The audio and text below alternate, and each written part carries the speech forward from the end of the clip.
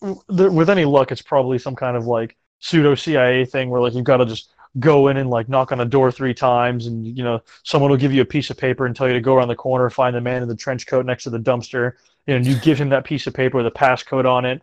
And then he'll knock on the dumpster and he'll open up the burger vault. You'll go down into the burger vault, and there's hamburgers, and the hamburgers have a code on it, and then that'll take you to the space station recruiting office.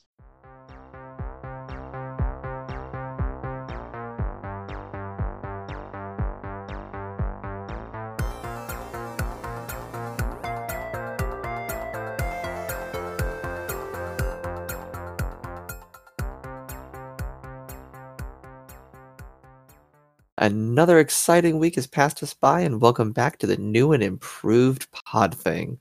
I'm your host, Corey. And I'm your co-host, Antonio. And we're here to guide you through inconsistent ramblings this week. But we do talk about Lost in Space at some point. I think you guys are really going to enjoy it. It's quite out of this world. Womp womp. Audible eye roll. So I want to clean something up from last week. Where I made a couple of assertions about space programs and certain technologies and what certain companies are doing. So first of all, while I was an aviation professional, that does not mean that I am a rocketry professional. I am a dilettante at best. But that being said, the things I want to clean up are one, my mix-up with the Blue Horizon, Blue Origin. I was racking my brain for like a couple of hours after we finished recording, and I was trying to figure out what juxtaposition I made where I'm like, what did I confuse? And of course, I had to go back and I wanted to slap myself because I'm like, of course, I mixed it up with the New Horizons mission from NASA. Yes. To Neptune and Pluto. And that's where I screwed up. I'm like, man, Blue Horizon sounds right, though. It's because it's New Horizon. And so, of course, Blue Origin is Jeff Bezos's his baby. I also suggested that SpaceX adapted technologies that were pre-existing. That was also incorrect because they, if I'm not mistaken, I might be mistaken on this, but my understanding is that the Merlin engines that they use are of their own design. It's actually Blue Origin that adapts technologies that already exist. So that was also a fallacy on my part. So I do want to apologize for the sake of credibility and cleaning that up. But yeah, so I make mistakes. I'm more than happy to admit them as a professional in technical fields and whatnot. So if I'm going to say things, I should say them for accuracy. So before anyone blows me up and tells me what a moron I am, I promise I will come back in the following week after cleaning up my own speech and I will correct myself. So thanks for that. So yeah. So what is your take so far now that you've gotten through the first season of Lost in Space and you are going to start the second soon, hopefully? So I can do some justice to characters and actresses. I think Parker Posey's June Harris, Dr. Smith, gets under my skin brilliantly and is a really well done villain. I think Will Robinson's a little bitch. I promise he redeems himself in the second season. I think that end of the first season he should shows him when he goes outside of the spoilers for Lost in Space, even though it came out 2-3 years ago now. At new the end of coming though. There's a new season coming. The last season is coming. Yeah, 2021. The last season's coming. But hey, we're halfway through 2020, so if we survive 2020, we might get Lost in Space in 2021. But so at the end of the season 1, though, when he goes and I'm the only one to do it and goes out and manually closes, you're starting to see that change in his character a bit, and I like that. Of course, he then immediately slips and lets go of the ladder and starts plummeting toward the planet. Right, exactly. Yeah. But no, he totally redeems himself in the second season. But he's a little older. You're not dealing with like some 10-year-old anymore. Like he's gotten, he's like 12 or something now, and he's even though he's 12, but he's not 12 because it takes place. The new season starts 7 months after they leave the planet and become separated from everybody else. Okay. So it's all the time he was on the planet and then 7 months. So like not even a year. But I guess he hit a growth spurt in puberty in the meantime. So sure. it turns out okay for him. Okay. So I like Maureen as a character, Molly Parker, finding out exactly what she. What's that? No, she's great. I'm agreeing. She does Yeah. she does a good job of playing that role. I like her a lot. And finding out what she did to get Will accepted. Right, right. I don't know who plays Judy, but I like her a lot. She's an excellent Judy is actress. played by Taylor Russell. Yeah, she's kick ass. She really does a good job. I like her character a lot. It's not even like a character development because I don't want to say that her character has no development. Her character does mature, but I like how her character comes into her own as a professional and as a leader. But those are already traits that her character has exuded from the beginning. I think that she's a little more mischievous, even though I can even say mischievous. She's not really mischievous. She's more cautious and more responsible, but she's really dedicated to like being that leader. And she just does such a kick-ass job of it. Like it's really believable. Like I mean, I don't know anything about her in real life. She's an actress, but like the way that she portrays the character, and I say this coming from a leadership perspective from my military background, like the way that she talks, the way that she carries herself as a character makes you believe that she has legitimate real world like leadership experience or potential. Like she does a really, really good job of playing that character. Yeah, no, she really does. I honestly, I think the casting all around is done really well in this series. Yeah, I think so. Because even then, the actress who plays Penny does a really good job with that character, kind of playing her as this, teenage girl who's kind of not happy to be on the planet, but still has her own job to do. And oh yeah, for sure. And Penny has great swing. Yeah, she has great character development. I do like Penny a lot. I think she's she kind of brings to the table like whereas Will, even though Will is kind of, I don't want to say he's like a Wesley Crusher, but he's kind of like a Wesley Crusher. He's not immediately useful, but he's like a kid who plays with erector sets and like builds models, and so like even though he's not an advanced or codified scientist, he has the intelligence, he has the aptitude and the capability, and so that is there. Judy is also she is a medical student.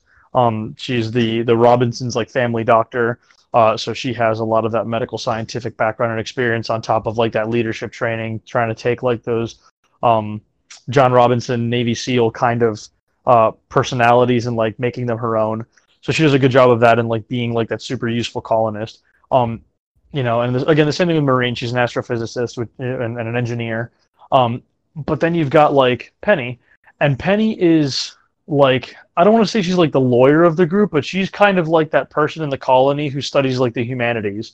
And like, while you don't think that that's an important aspect of it, like as far as maintaining a cultural identity, as far as like kind of keeping people together in a human way outside of the science, like she does an excellent job at that. And I think that's a really, it speaks to not only being underappreciated in like, in a space setting where you'd think you just want nothing but scientists and engineers, but like in society, where it's just like this underappreciated thing is like, oh, well, I'm kind of a dreamer and I'm kind of an author and I'm into literature and I'm more into, humanities studies. And you would think, well, that's kind of useless, but it's really not, because of course, once you're all in space, you are still humans. There's still a need for expression. There is still a need for literature. There's still a need for poetry. And I think she does a good job of kind of like bringing that around. She does. I do like one thing when we're talking about leadership. I do like the running joke of I voted for the other guy that comes up throughout it as they talk about Victor. Oh yeah, no, I hate Victor. Victor's a steaming cunt. But that also does play well to his character, to his actor. Because you know who the good actors are, because they make you hate their characters so much. And that's why, like, Dr. Smith, like, holy crap, like, she owns the shit out of that role, because I can't stand her when she comes on screen. that's because she's just a great actress. Yeah, Parker Posey's a great actress, and she does really, really well. I mean, yeah, the way she does Dr. Smith in this series is great. Honestly, I think that's really the breakout character of the first season, is the way she did Dr. Smith. Just gets under your skin. You can see how she just manipulates people, how she just plays a very well sociopath. Yeah, you'll hate her more and more as it progresses. Promise. I mean, I know it doesn't seem like that's possible, but it's totally possible. Like you will hate her just a little bit more as all of this continues. Honestly, you know who my favorite character in this entire series is? Debbie. The robot? The chicken. Nope, Oh, Debbie the chicken. Debbie the chicken. I do like Debbie the chicken. She has some of the most profound lines. She has the best character development in the whole thing.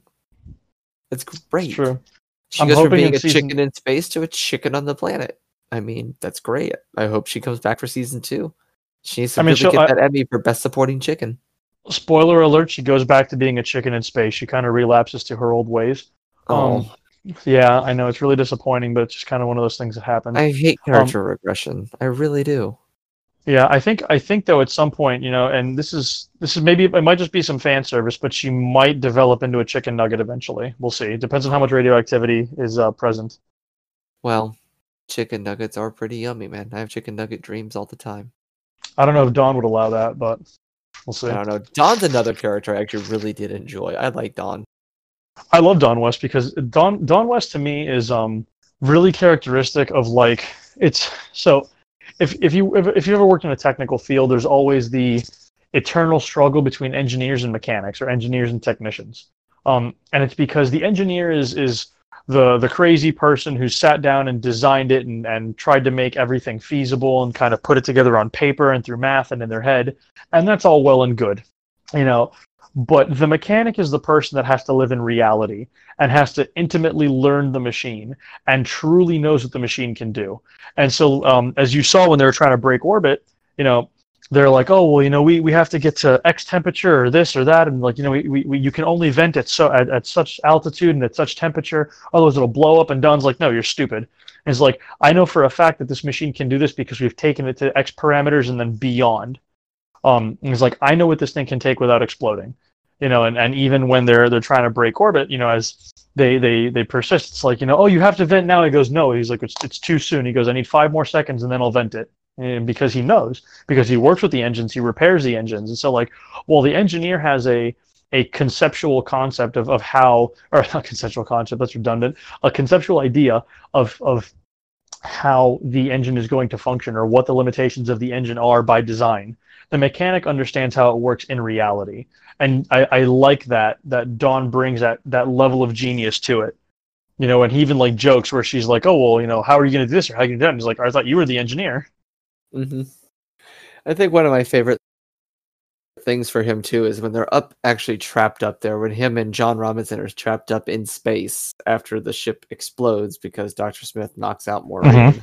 And he's, being macho and trying not to cry as John's going through with the wires. It shows you there just how technical the engine that he is as the mechanic is. He just looks at it immediately once he cries and sparks their fire.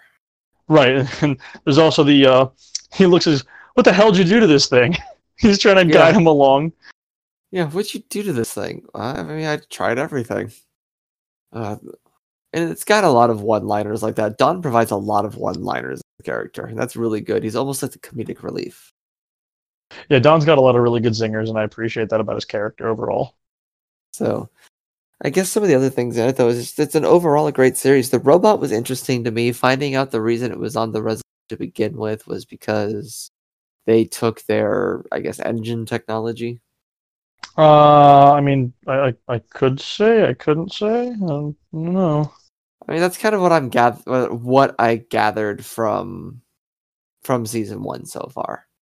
Is that to get that technology, and they were piecing together, I guess, that the meteor that fell that kicked everything off for them was actually the alien ship, etc. So some of it's still up for speculation. I mean, I have a theory, but it hasn't been completely confirmed yet. But basically, actually, yeah, you know this from season 1. So as you know, the ship is kind of like quote unquote part of the robot, like they're connected. I speculate that, like, in a weird sense, it's kind of like biotech, in the sense that, like, the robot's connected to the machine, but it's more than that. Like, they didn't just steal, like, an engine. Like, they probably stole, like, what is the equivalent of, like, one of those robots' eggs. Or, like, one of those robots', like, souls. Or, like, something like that. And that's why there's so much aggression towards, like, dealing with, like, the engine situation. Because it's more than just an engine. Yeah, no, I could see that. I mean, Yeah, I mean, it probably is more than just an engine. I mean, especially since it is an organic kind of like robotic matter is what the robot is. Mm-hmm.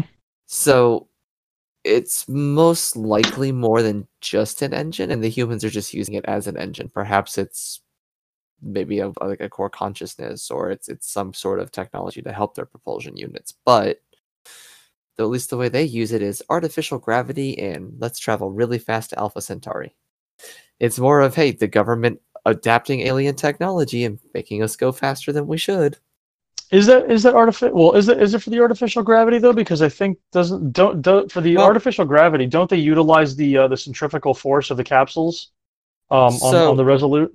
On the Resolute, but if you think about it, when they launch into orbit on the Jupiter, there's gravity. Oh, that's right. You're right. That's right. Then they even inquire. It's strapped, and it's actually shown that the orb is strapped on the underside of the EV. Yeah, and you're right. And I do remember that where they're like where Dr. Smith throws the helmet and it hits the ground, and she's like, what the hell?" And she's like, "Shouldn't it float?" And they're like, yeah, it totally should." So that's gotta have something to do with it. Probably. So, and I guess we'll talk more about the robot, because the way they did the robot in this, I do like the robot design. It's more modern robot design, and I guess if you look at it, what the Lost in Space robot design was before. Which before? We talked about 1998 or 1969? Was modern at the time. Mm-hmm. And it's also what inspired a lot of robots. But this robot here, it's more modern, but it doesn't stand out to me like the classic robot did.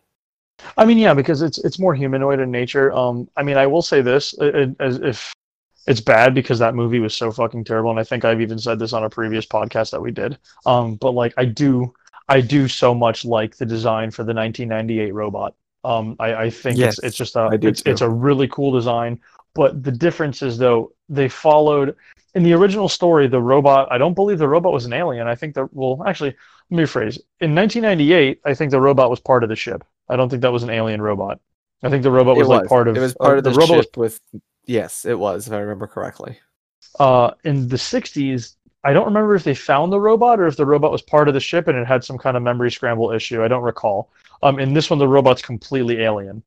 And so therein lies a big difference, and I guess like the design of it, where it's it doesn't stand out as much because it's not meant to. Whereas in like when it's part of their ship, they want you to know like, hey, this is a robot. This robot is bright blue, and I'm referencing the 1998 one. This robot is bright blue. He's got a red eye. He's got big claws and like tank tracks. Like this is a robot. Whereas in this one, he's part of a species of some sort. He's part of some sort of biomechanical species, and so it's kind of like, yeah, he's a robot, but the emphasis is not on him being a robot. The emphasis is on him being a semi-sentient being, and so like it's not weird for him to be like bipedal. It's not weird for him to just kind of blend in and just kind of have more subdued color scheme, because he's not supposed to be like out there and super noticeable. He's supposed to just be a member of his species or a member of his robot group. Yes. So real quick, we had mentioned this. We talked about how Lost in Space and the Jetsons took place during our time. Yeah, to an extent. Yeah, I guess the original. As far as they did. Yeah. The original Lost in Space took place in 1997. The one from the 60s. Jesus. It's even funnier because they thought they were going to be there in less than 30 years. Because the one from the 60s, I forget, I think it was 1965 or 1969. 65. Was it 65? Okay, yeah. So they thought in 32 years that's where they were going to be. Yep. Like, that's super ambitious. Also, that's super ambitious. They predicted the Space Force with the Space Corps. Because Don West was a Space Corps general in the original. Or Space Corps major, rather. In the 60s one. I actually saw a Space Force advertisement on TV the other day, and I'm laughing because I'm like, it's funny because they have like this whole Space Force commercial, like these Space Force advertisements, but they don't have a Space Force website. They don't have a Space Force. They don't have any. They're not even talking about jobs. It's literally somebody wearing like some kind of like Air Force style camis and they're just looking up at the sky. And it's like, have you ever dreamed of being a part of something larger? You ever dreamed of looking up at the stars and like doing stuff? join Space Force, and this fucking girl in camouflage is like looking up at the stars, and like there's satellite link ups and shit. I'm like, what the fuck am I looking at? You don't even have like a spaceforce.gov for me to go fucking look at your mission statement. Do they even have a recruiting station?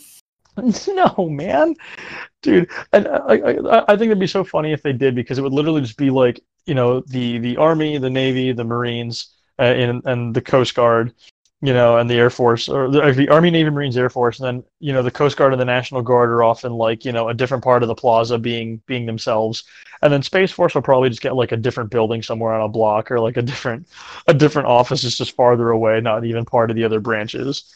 Like, it's with any luck, it's probably some kind of like pseudo CIA thing where like you've got to just go in and like knock on a door 3 times, and someone will give you a piece of paper and tell you to go around the corner, find the man in the trench coat next to the dumpster, and you give him that piece of paper with a passcode on it, and then he'll knock on the dumpster and he'll open up the the burger vault. You'll go down into the burger vault, and there's hamburgers, and the hamburgers have a code on it, and then that'll take you to the space station recruiting office. And then once you get there, you gotta tell them that Roscoe sent you, so you can get that sweet sign-up bonus. Right, exactly. Otherwise, you miss out on the sign-up bonus. You went through all of that for nothing, and all you have to show for it is throwing your life away to the Space Force. Right, exactly. At least get those sign-up bonuses, folks. That's all I'm trying to tell you.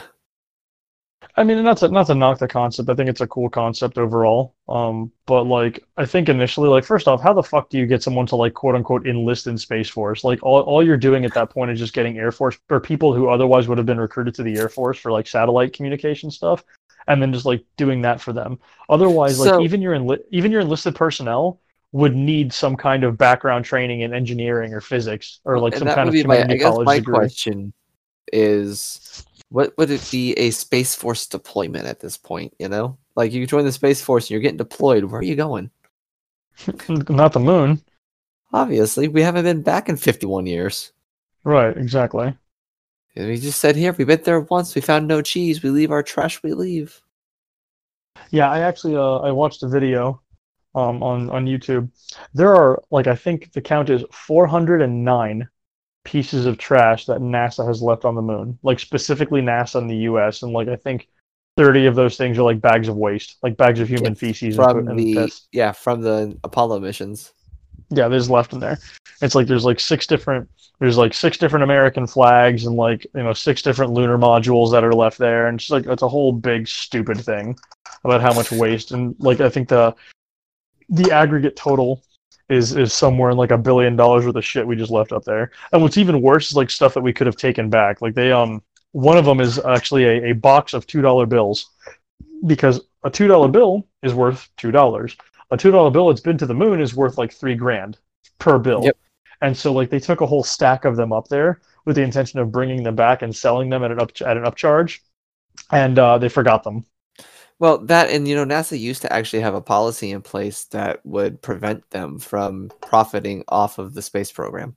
Well, I mean, I know that they did get in trouble for some of it, because the U.S. Postal Service came out with a campaign to have like stamps. I mean, of course, they always do like artistic stamps, but it was in the age of the space race, where it was pictures of like the moon and of like the Earth from moon, or like there were artistic renditions rather on postal stamps. But of course, postal stamps have a fixed price. Yes. Unless you're selling them as like collector's items. Postal stamps have and this years and years after, mind you, postal stamps are required to have a fixed price. And so they took a bunch of postal stamps to the moon that had those artistic renditions of space, and then brought them back and tried to sell them. And of course, at the time, those were still active postal stamps. So like it was illegal. My understanding, at least, is that it was illegal to upcharge them, and plus whatever disclaimer that they had and that they had signed, I'm sure, about not trying to profit off the program. And so they tried to not only profit off the program, but they tried to upcharge on a federal document that was currently in circulation for a specific price, because it had been to the moon. And so, like, I think those astronauts, I think, were ultimately removed from the program. That wouldn't surprise me at all. Which is crazy when you think about it too, because like if you think that that anyone is like above reproach of any kind, you imagine to be a fucking astronaut. Yeah, like I mean, hell, like Buzz Aldrin punched a man in the fucking face, and like nothing happened. To be fair, Buzz Aldrin punched a man in the face for telling him that the moon landing was fake. I mean, that's not the same as like, someone walking up to you and like, threatening to like rape your wife here. Like this is someone going, I don't believe that you did a part of your job. Like you don't get to assault someone for that. That'd be like someone coming up to me and saying like, I don't believe you ever went to Afghanistan. I'd be like, well, you're a moron. Punching you in the face isn't going to prove that. I mean, you'll see some stars, but it's not going to prove that I went to the moon. It's Buzz Aldrin. It is Buzz Aldrin, but again, you also don't ever, if you ever get the opportunity to actually meet the man, don't tell him he's the second man to walk on the moon. He gets mad. I don't think it matters though. Like you fucking walk on the moon. Like, who gives a shit? You are one of like 12 people that got to do that, and one of the few who are still living. It's true. But yeah, so I mean, if you think that anyone's above reproach, you imagine it would be an astronaut, right? But then there were even there were some astronauts that were on, I don't know if it was the ISS or if it was one of the different space stations like the Skylab. I think it was the Skylab actually, but they had so heavily packed their schedule filled with like experiments, and it was they were there for like 100-something days, and a lot of companies and entities had worked very hard to get their experiments on the station, and so they literally had them scheduled up to 30-second intervals, so they were just wiped out. Like they were just constantly working on stuff, and so they were really drained. And eventually, what ended up happening was they just stopped answering the radio for like 3 hours. I forget it was 3 hours or 3 days, but like at some point they just stopped. But remember, as we discussed, space law is an extension of international maritime law.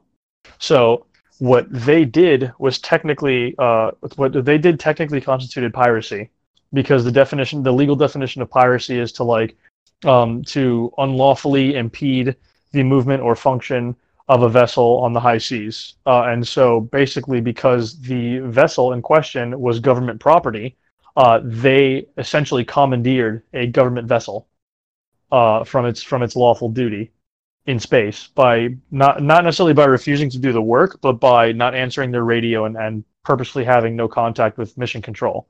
So they came back and I don't know if they were officially charged with piracy, but they basically came back and they were no longer astronauts after completing the mission. But what's funny about that is, after they by going on strike for that time period and getting the rest that they needed, they actually were more productive, even though they were heavily behind schedule, and they completed every single experiment that they were assigned before they got back. And that particular incident is what forced NASA and associated space agencies to allow astronauts to have mandatory break time to break up the monotony. One, to avoid incidents like that again, and two, just for their mental well-being. Well, yeah, I mean, you're isolated for so long in a certain area, you need to have a break time and just to be, yeah. But isn't that crazy though? Because at that point we'd already established unions. We'd already established mandatory break times and certain other legal protections as far as work was concerned. Like, did anybody think that sending a man into fucking space and then putting them on a space station in orbit and then making them just do tedious ass experiments all day long was going to be any different than working down here on the ground? I mean, sure, they just get to do it weightless now. Right, exactly. Like, that's their break. They get to float around while doing it. They don't have to tax their bodies with that pesky thing called gravity. Yeah, right. Something we hadn't talked about yet, though, was Ian Holm passing away. We lost Bilbo. Oh my God, yeah. We definitely got to give a shout out to Bilbo. That's such a crazy. He has gone on to the Silver Isles, and we will hopefully see him one day. Yep, and Ian Holm also in a bunch of sci-fi films. He was in Alien. He was an alien. He was also in The Fifth Element. He was the priest in The Fifth Element. It's so crazy because I watched The Fifth Element not that long ago, and it just didn't click. It didn't dawn on me as I looked at it that I was looking at Bilbo. And I don't know why, because that's such a recognizable face. I'm like, why don't I remember this? Yeah, I was prepping, and that's what I discovered while I was prepping for the show, that he was in The Fifth Element. And I was like, no, he wasn't. No, he wasn't. And then I was like, okay, yes, he was. Like, oh shit, yeah, he was. That movie, just people keep popping up out of the woodwork in that movie. That's a good sci-fi movie, too. Keeping all sci-fi talk for a minute. That's actually a really good movie. Well, I wouldn't say a really good movie, but it's a good movie. It's a cult classic. I mean, it's if you I haven't met anyone who flat out hates it, but most people I've met who are into sci-fi, who are into just most of those genres that we discussed, like they tend to like it. Yeah, it is a good film. It's got a lot going for it. It's got the comedy. I mean, Chris Tucker's just Chris Tucker. Chris Tucker, honestly, Chris Tucker, in my opinion, Chris Tucker stole that movie. Like that. Yeah. Chris Tucker is easily the most recognizable part of that movie. Like I see some Lilu costumes, and I have to take I have to do a double take because it's like, of course, it's obvious, but it's not like that's not the first thing I think of. But then I see leopard print with a wig, and I'm like, Chris Tucker, Fifth Element. Yep, that's a recognizable costume for sure. That movie was so different. It was good though. I really did like that one. I didn't like it. I'll admit I did not like it at all the first 2 times I watched it. It took me watching it a third time to appreciate it. It had to grow on you, but then you realize the cast. I mean, not even just with Ian Holm in it, but I mean Bruce Willis, Milla Jovovich, Gary Oldman, Chris Tucker. Gary Oldman, oh my God, Gary Oldman just kills it, dude. He's phenomenal in everything he does, and he does the psychopath so flippin' well that it's crazy when you see him in a role where he's not a psychopath. Like you see him as Commissioner Gordon, you're like, oh, is he gonna go nuts here? And you're like, no, he's just helping Batman. One of the only roles I really didn't like him in was when he played Dracula. I did not see him as Dracula. What was he in? When did he play Dracula? In the Bram Stoker's Dracula with Keanu Reeves and Anthony Hopkins. Keanu Reeves plays Jonathan Harker. Winona Ryder is Mina Harker. Gary Oldman is Dracula, and Anthony Hopkins is Van Helsing. Are you referring to the 1996 one? I'm referring to the Francis Ford Coppola one. No, it escapes me. I'm gonna have to go through my my movie library and yeah, that's from myself. I think it's one of the I think it was 90. I don't know if it was 96. I think it was earlier. It was like 94. I want to say. Okay, yeah, I gotta check that out. But yeah, it had Keanu Reeves, Winona Ryder, Gary Oldman. Who the only role I mean, he plays a good Dracula, but I just don't like him as Dracula. Does that make sense? Sure. Yeah, it totally makes sense. I just don't think it's a role for him. But that movie was okay. It was Universal trying to reboot some of their monster series because shortly after that we got the Frankenstein movie with Robert De Niro as the monster. Haven't seen that one either. Oh yeah, Mary Shelley's Frankenstein. Oh wait, that was Robert De Niro? Yes. What? He was the monster. I didn't see that one. That was a great movie. I didn't know it was Robert De Niro. Frankenstein, the Dracula I'm referring to came out in '92. I'll probably end up watching it just because it has Anthony Hopkins and Gary Oldman. I mean, I like Keanu Reeves, but and I this was very much the whoa phase of Keanu. Well, I kind of hate myself for saying it because I do like Keanu Reeves a lot. I feel that Keanu Reeves came into his best during the what I lovingly call the Neo period. I think that he was excellent as Neo. I think he does very well with brooding roles. I think he was an excellent John Constantine. I liked the whole movie. A lot of people shit on that movie. I like that movie in general. And I think that his portrayal of John Constantine was damn near perfect. I thought he was great. Lots of attitude, lots of don't give a fuck. I think that was fantastic. But I like Bill and Ted and appreciate it for what it is because it is a classic film. I do remember watching it. I have a lot of fond memories about it. But I don't think that whoa phase is right for Keanu Reeves because again, what does he run with for the past decades? It's been again The Matrix, brooding roles, Constantine, John Wick. He doesn't do the whoa thing. From even everything I've heard, back now with Bill and Ted. Yeah. I mean, well, of course. But from what the internet's told me, of course, he is very much like a super chill dude, very kind-hearted individual, which I mean is great. If it's true, of course. The internet says so, but it's the internet, and I've never met the guy, so but I don't he's just it doesn't work well for me. I don't even want to say it's his emotional roles because I don't even like him in Speed. I didn't think that Speed. Granted, I don't think Speed was a very good movie to begin with, but I don't think that was a good role for him. No, I give you that. I mean, with this one, my problem with with him in this movie in particular is who he's acting with. He's got Gary Oldman and Anthony Hopkins, and this is very, very early Keanu career. Kind of one. Oh, you know what? Actually, I think I have a good analogy for that, or at least a good comparison. Have you seen Up in the Air with George Clooney and Anna Kendrick? Yes. So that was one of Anna Kendrick's first roles in a big production. And I absolutely loved her in that. But it was kind of alongside George Clooney and Vera Farmiga, who was also a pretty tenured actress at the time. As someone who's kind of just getting established, like not that she was bad in that at all. She was fantastic in it. I think she did a great job with it. But it's kind of like that where like you see a new person and it's like I love Anna Kendrick now, but it's like back then you're like, yeah, Anna Kendrick, I don't really know who you are, you're kind of new. But I'm really there for George Clooney and Vera Farmiga. Yeah, is it like that? Yeah. Where like Keanu was probably really good in that movie. Again, I haven't seen it. I will say no. Wasn't he? Was not good. Okay, it's Keanu Reeves playing British lawyer Jonathan Harker. Oh. Imagine Keanu putting on a British accent. I don't want to. As Surfer Phase Keanu. Well, I'm gonna go cry now. So yeah, go watch this movie. We can discuss it. Jeez. It might be worth it at some point. Oh my god. It's gonna come out when the Bill and Ted thing comes out. It's like, hey, remember this? Even Winona Ryder, and this one being another early movie for her, did better than Keanu in this movie. Damn, that's cold, yo. Yeah, that's cold. I'm sorry. Don't hate me, internet Keanu. It's like the internet loves Keanu Reeves. Like the internet's gonna skewer me for making fun of for saying something he was bad in a movie. I guarantee it. I don't think so. Look, not everyone's perfect their first go around. Again, like it's just people have bad movies. A lot of great actors have bad movies. Or we made the comment earlier as how science fiction inspires actual science and scientific developments. Star Trek replicators and 3D printers. Yeah, actually, yeah, because that's basically what a 3D printer really is. It's a replicator. Exactly, and also they have 3D printers now, or I say now as if it's a new thing. It's a couple of years old as far as the tech is concerned, but as of recently, they have 3D printers that you can put. It's like protein pastes, and it can make food.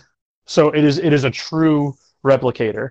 So like what you could in theory, and it would probably take a couple hours, which we'll get better at it as time goes on, I imagine. But in theory, you could put in the regular plastic thread, go in there, it'll make you a cup, and then you put in the protein thread, and it would go ahead and fill it up with some kind of Earl Grey, and then you could just mix that with honey, and like that's it. You'd have Earl Grey hot. It'd have to come out hot. That's the thing. Right. But you could feel like Picard. Hot. Make it so. So it is. It is doable. Right. We're getting there, slowly but surely. But damn it, we're getting there. I mean, that's the truth, though, is that sci-fi inspires a lot of modern technology. Cell phones. I mean, absolutely. The flip phone design is almost identical to the old tricorder design from the original series. Oh yeah, absolutely. The touch panel technology. Sure. I mean, I think we discussed this on our last show as well. But I mean, the all of the apps that everything that your phone can do. Whether it's reading like QR codes or barcodes and stuff like that, you can take pictures with the connectivity of the internet. They have different apps now. One where there were some botanists who are developing plant ID apps. So basically, all you really need to do is go outside, and then open up the app, allow access to your camera, and just essentially show the app a flower or a plant that you find outside, and it will bounce it against the database and tell you what you're looking at exactly. Yep. It's amazing to think that in the power of your hand is something that 80 years ago now was the size of a room. And not just a small room, not like a bedroom size, but like a school cafeteria room. Oh, not even. I'll blow your mind further. A Texas Instruments scientific calculator, like the kinds that we used in high school 10 plus years ago. Mm-hmm. Those have more computing power than anything that was on the Apollo missions rockets. Yeah, and that's what's crazy to me is to think about how little technology we had to get to the moon compared to what we have now to have not gone back. Oh, well, I mean, it's even funnier when you have these people, and of course it's a lie. At least I fully believe it's a lie. With the advances in both aviation and military technology and budgeting, they made the assertion, by they I mean the government, because they were asked by reporters and different media outlets why we haven't gone back. They asked that of NASA, and they had the audacity to say, "Oh well, we don't know how to go back anymore. We've lost the technology to go to the moon." Like, you're out of your fucking mind. Shut up. Like that's just a lie. Like, flat out. Like, no one's that stupid. Absolutely, because I have an impossible time believing that we can develop the F-22 Raptor and the F-35 Lightning that are, and the SR-71 Blackbird and everything in between, that and we can, go into the Mariana Trench with a submarine.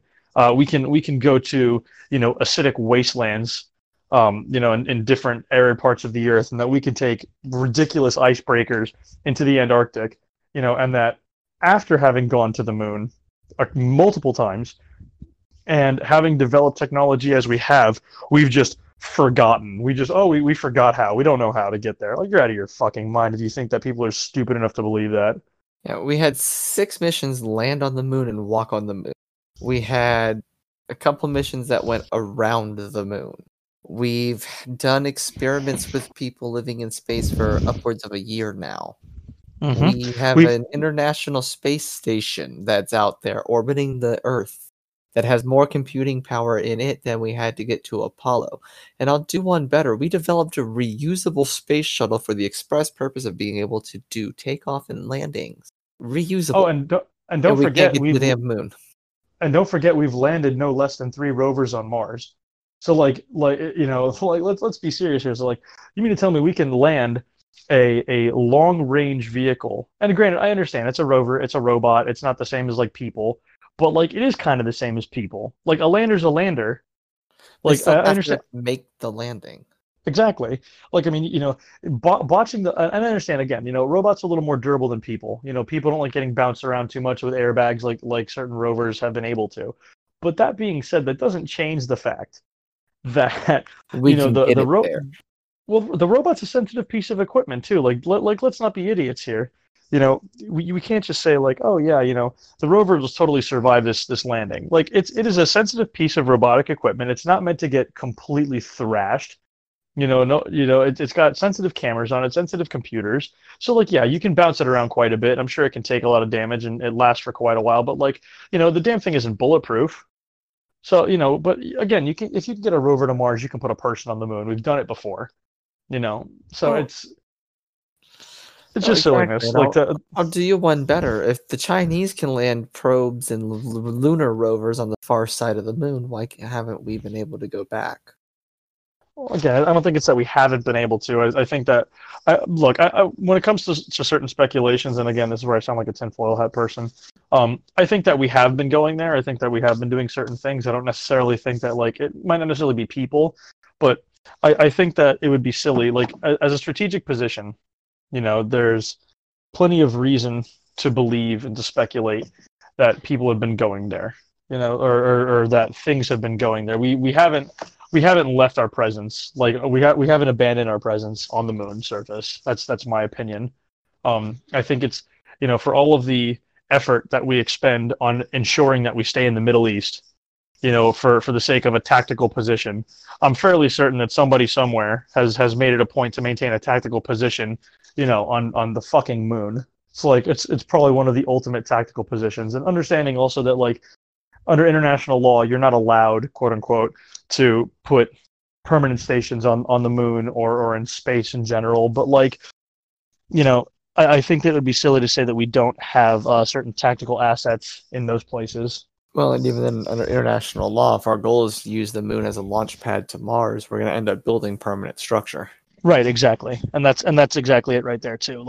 And again, I'm not speculating it's for nefarious purposes like that. I'm not trying to be too crazy in that sense. But for also for legitimate purposes, I think there's plenty of exploratory reasons. And again, not to do the aliens thing, but we're speaking in the sense of science and logic. So if we're talking about science and logic, we consider how many galaxies exist. There's billions and billions and billions of galaxies that we know exist. And so that also means, of course, when you consider what you know about galaxies and about star systems, each of those galaxies, has they're made up of multiple star systems. You consider that each star system has, lots of planets in it. there are more planets than stars. And so, it is absolutely impossible that we're the only ones. Now, again, not to go super nuts. I'm sure that, again, knowing science as we do, knowing that as you peer into the abyss, you understand that the universe is expanding, and you also understand that the galaxy that you are looking at is farther away than you are even able to say to calculate, because if it's 13.8 light years away, and that light has taken 13 years at the speed of light to reach the Earth, and again I'm speculating, I don't have a specific galaxy in mind, you are looking 13.8 years in the past. So if it's if it's 100 light years away, you're looking 100 years into the past. But we also understand that as the universe expands, it's the light that you're receiving is old, and it's becoming incrementally further still. The light. So Neil deGrasse Tyson has a really great way of articulating it, where he says it's kind of like searching for a coin in a couch cushion. Because you're essentially chasing light. You're looking at light, and light's bouncing back and forth. And basically, he says that the further you dig into the couch cushion to get the coin, the more your hand separates the couch cushions, and the further the coin gets away from your hand. And he's like, that's what it is to be an astronomer and to like look through a telescope and kind of like chase the stars in this way. That's a really good way of putting it, actually. I thought so. But no, I actually am on that train with you on the whole fact that we're definitely not alone out there. I mean, I guarantee it's 100% there's something else. They've probably flown by, looked at us trying to destroy ourselves, and said, "Not yet. We'll check back later." I mean, there's also the speculation that they're stopping us from destroying ourselves. There have been several instances throughout history in which they have, I say they as the extraterrestrials, like I'm aware of their intentions here, but where there have been nuclear facilities that have been breached indirectly, where they had missiles that were all like queued up with launch codes and everything. And then basically what happened was they saw some weird things overhead. There was some weird static interference, some weird vehicles they saw flying over the facilities, and that the missiles were rendered inert, like completely useless. Like all of the launch codes that were pre-programmed into lots of the missile systems were either scrambled or erased. So like there's the speculation that they're actually stopping us from killing ourselves. But also when you consider the Navy, man, I really got to look his name up because I'm just making an ass of myself. But the Navy pilot from 2004, who saw the Tic Tac UFO, he also said that what he saw was a large vessel underneath the Tic Tac, like a massive submarine of some kind. Yes, I remember that. It was under the ocean, under the surface of the water. And so there's, of course, the Tom Cruise style War of the Worlds, where like they've always lived among us. There's every reason to speculate. Obviously, I can't come up with a narrative for it because obviously I'm not there. I don't know them. Then I don't make friends with aliens on a daily basis as much as I'd like to. But they could just be here. If we are that part of like that alien zoo, where like we're just part of this farm experiment for them. They could just be making sure we don't blow ourselves up. Man, Mark Zuckerberg's disguise is really, really bad. Then don't get me started on the Zuck. Politics permeates into everything. Well, of course it does, but I mean, and we've discussed this as well too. Like, everything has a political spin to it to some extent. Like when you talk about like, even Star Trek, we talk about like the stories that Roddenberry tried to tell initially, which were a lot of like moral tales, which were really popular in the 60s and 70s, and you get them anytime, anywhere, in any genre. But like, the 60s and the 70s really were like the time for moral tales on television. And Star Trek was no different. And Star Trek, for what it's worth, Star Trek has always been a left-leaning show because it is quite literally a socialist utopia, which is fine because in their universe it works, because and they even give it as part of the storyline in Deep Space Nine, and I believe they talk about it. They actually speak the narrative in The Next Generation, where it's kind of like, oh, well, how did you get to this point? In Deep Space Nine, it's the Bell riots, where they go back in time and they, Cisco ends up kind of taking over the persona of Bell and starting that uprising against the corrupt government that has funneled the impoverished into the zones. Whereas Picard actually speaks on the narrative and says like, yeah, our people used to be just like you, greedy and savage and money hungry. And then, we realized somewhere in the 21st century, after a lot of conflict and strife, that did nothing to like progress our society, that it just made us worse as people and it made us a worse society. And so like we superseded that, we overcame it. Star Trek's always been left leaning like that. I mean, hell, like they don't even have a system of credits unless they're going to a place like Risa or somewhere that's outside of the Federation. Like they don't even have an economic system. That's a good point. They actually really don't. You don't hear much about them paying for things in Star Trek. Well, it's, again, but it's kind of what we talk about with like that Andrew Yang policy, where where we, and this is also part of like science fiction, to an extent, but like what's like Zeitgeist and stuff. They talk about a resource-based economy, where if everything is automated, then what is the purpose of work? If everything is automated and we find a way to generate electricity at little or no cost, and computing power is infinite, then what is the need for money as we understand it? Money at that point, money is nothing more than a tool for power. But if we become a knowledge-based society where we're, the real goal and the real power of the society is in, how much knowledge we can impart to people, and how we can utilize that to make our society better, then that's another story entirely. So like that, your value system changes. So in a society where they are going to the stars, and it's not even an economic system. Their society is literally based on the fact that they are going to space so that they can learn as much as possible, and they can explore the galaxy, as it were. I mean, at that point, like, if that's their goal, then money really can't be an object, because we can sit here and calculate the overall cost of what it is to go to space. We can do it in real time because we see it. We currently do it. Private groups like SpaceX and Blue Origin, and even like Boeing with the Starliner, and different aviation companies and conglomerates are reducing those costs exponentially as they do more research. It's still extremely expensive to get into space. And so really the only way that we can get to, I guess, like that Star Trek level is if we stop looking at the monetary barriers of it, and we just say, this is worth doing, and this is where we should just focus our energy. And that's kind of gets me into something I wanted to talk about anyway with us, was the original space race, because that's exactly what it was the Russians launched Sputnik, and here we are behind them. So what did we do? We focused pretty much the entire national attention to get Americans in space. Oh, sure. But unfortunately, one of the worst things, though, is that, as a space race, for us at least, it was a sprint. It wasn't a marathon with some kind of really well-defined end goal. We got to the moon. We did it a couple more times to add insult to injury, to prove that we could.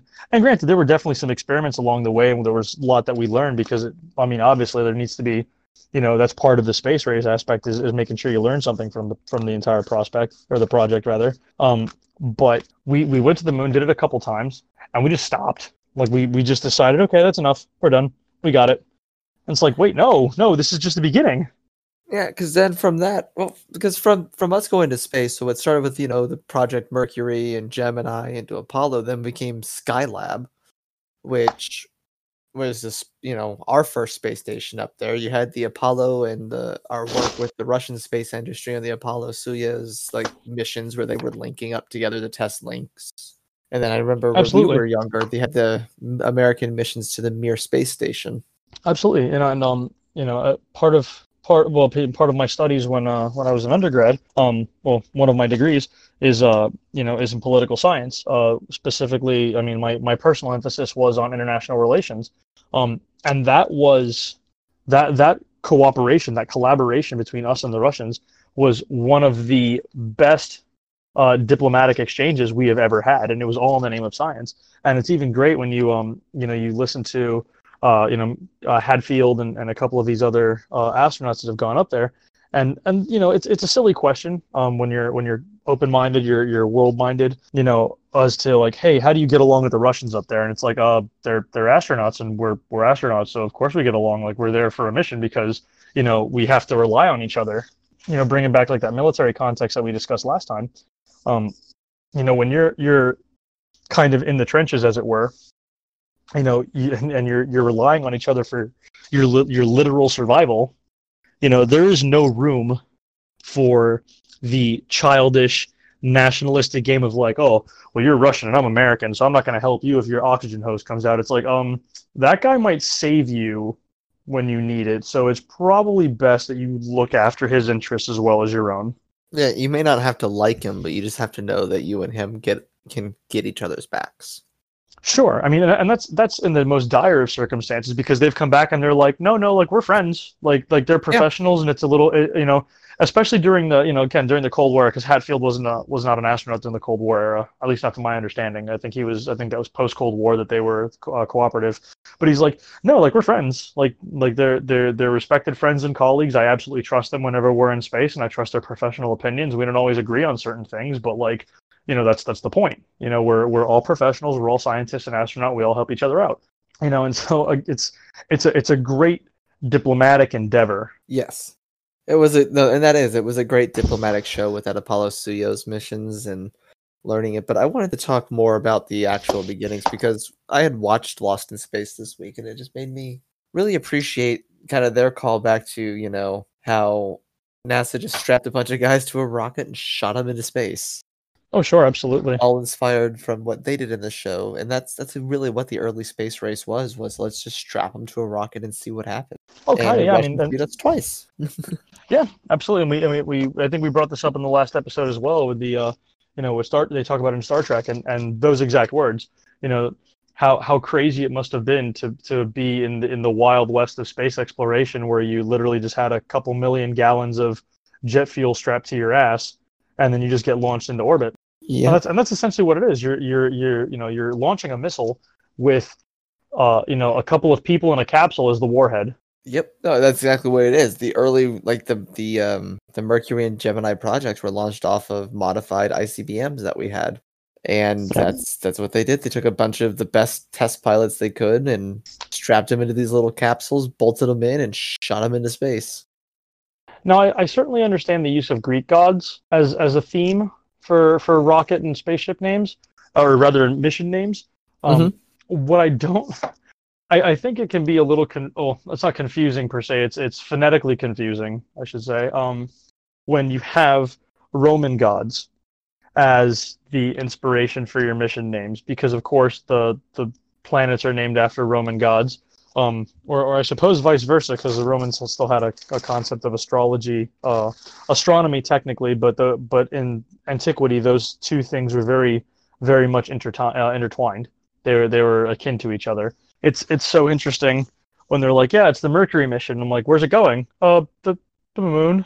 Wait, what? Right. Yeah, it's the Mercury mission. But where's it going? To get us into space. It's the Saturn V rockets. This is the fifth rocket to go to Saturn? No, this is like the first one to go to the moon. Wait, hold on. Yeah, it's just the fifth one in the family line. It's not the Luna? No, it's the Saturn. Pay attention. So you're calling it the Luna mission though, right? Nope, Apollo. Yeah, exactly. Which is even funnier because Apollo's Roman name is Helios. He's the god of the sun. Yeah, he's the one whose chariot drives the sun across the sky. Like Gemini, exactly. Gemini makes sense to me because it was there. That mission was named after the twins, and that was the 2-man mission. I understand Gemini. Gemini makes sense. I'm just saying, maybe the Apollo mission would have made more sense if we sent it to the sun. Yeah, but then we wouldn't have had we wouldn't have gotten one step for man. We wouldn't have gotten anything. We would have gotten screams, and we didn't need more Apollo 1s. Right. Well, I mean, I think it also takes a bit of a longer time to get to the sun because I think it's a full astronomical unit, so it's like 93 million miles or 930 million miles. I think it's 93 million miles. I believe so. I know it's like I know it's like 300. It's between 270,000 and 320,000 to the moon. I'm sure there's some incorrect calculation in there, but I that's the last word I heard on that. I think those were the numbers for the moon. So it's also interesting to it's one of those funny moments when you have a car that lasts a long time. I'm like, I've made it 150,000 miles in this car. I'm halfway to the moon in 10 years. It took them 3 days to go there in the Apollo missions. I think you can move faster in a vacuum. There's a lot less drag. Well, yes. Man, I'm telling you though, what it would have been to be alive back in those early days of space travel when you got excited for rocket launches because they were new. I mean, growing up in Florida where the rocket launches happen out of Cape Canaveral, like I still get excited for rocket launches. Truly, I mean it's. I think yes, but it was. I think I'd be more new.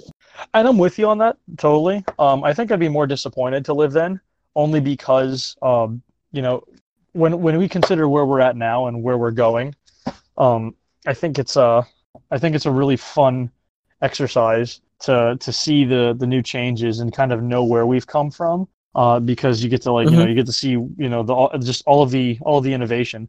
The disappointing thing is, I'm sure you've seen the saying, it's what is it? I'm depressed because it's too late for me to explore the world and too early for me to explore the stars. Yes, because we're so again. I'm not that I'm not optimistic. Of course, I'm certainly optimistic, but we're kind of we're kind of at like a new baby stage of space exploration. If we'd continued with the same vigor that we did in the 60s and 70s, I think that we would be a lot further along than we are now, but we didn't, and so we're not.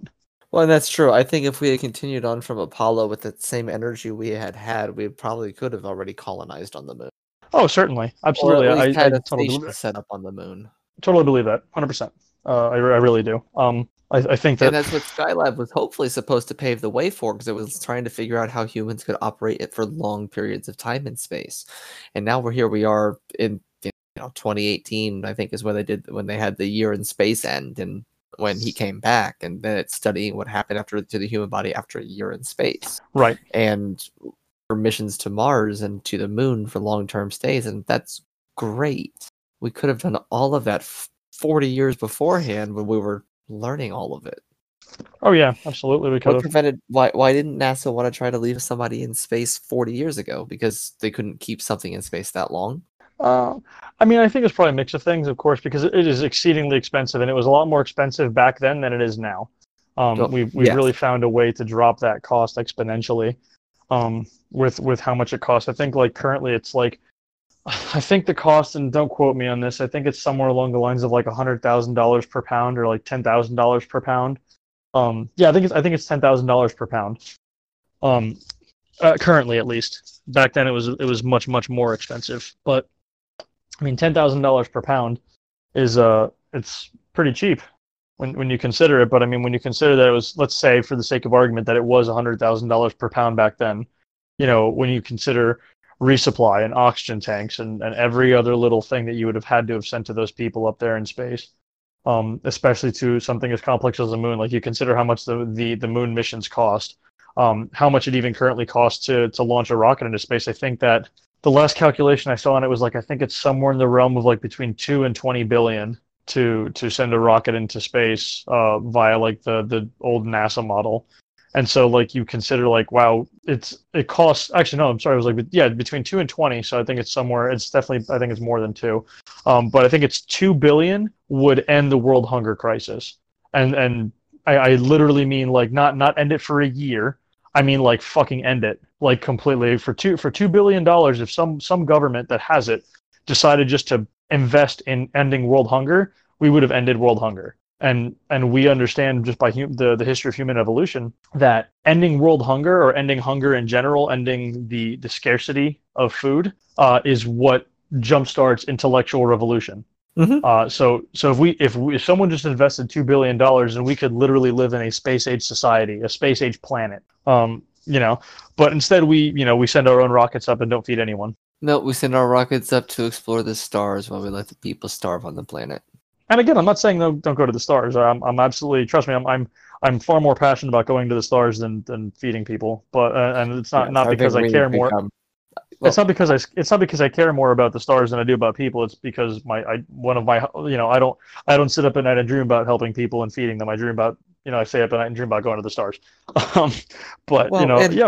I think in order for us to survive as a species, eventually we do have to become interplanetary as it is. We need to seed those seeds. So unfortunately, ending starvation would be great. But finding other planets, finding ways to get people off of this planet and end overpopulation in itself could end starvation. Yeah, but you know how a good way to end overpopulation? You feed everyone. Because when you feed everyone and they start learning more, they realize that they shouldn't have 17 children, and that like they can make do. Because when you have food and you increase the intelligence of a society, then you increase their ability to innovate and have more medical technology, more medicines in general, how to cultivate a cleaner society with more longevity. So feeding, again, if our concern is going to the stars, then we should feed our people. Because if we fed people and they didn't have to spend their time figuring out where their next meal was coming from, and spending their time figuring out how they're going to get access to medicine or access to other things, they could spend their time actually learning stuff and learning science, and we could be increasing the amount of people who work in STEM fields internationally and globally. We could have a whole world of geniuses, and we could at that point we could really focus and invest our time in going to the stars in a much cheaper fashion. For all of the pseudo-religious political arguments we get about things like abortion, I forgive me for possibly touching a chord here, but the people who like to argue, oh well, you're aborting the person who could have cured cancer. I'm like, well, if you just fed someone, I'm sure somebody in a different country could figure out how to cure cancer if they have access to education because they're not worrying about, finding food. Well, and that's truth. I mean, it's the same argument.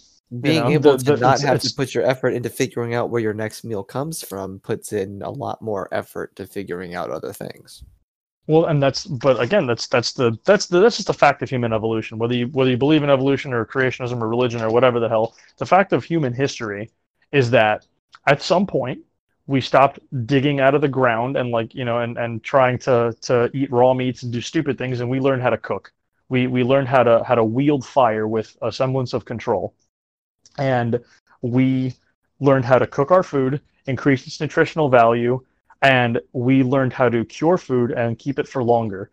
And that ability in and of itself freed up a lot of our time to do other things.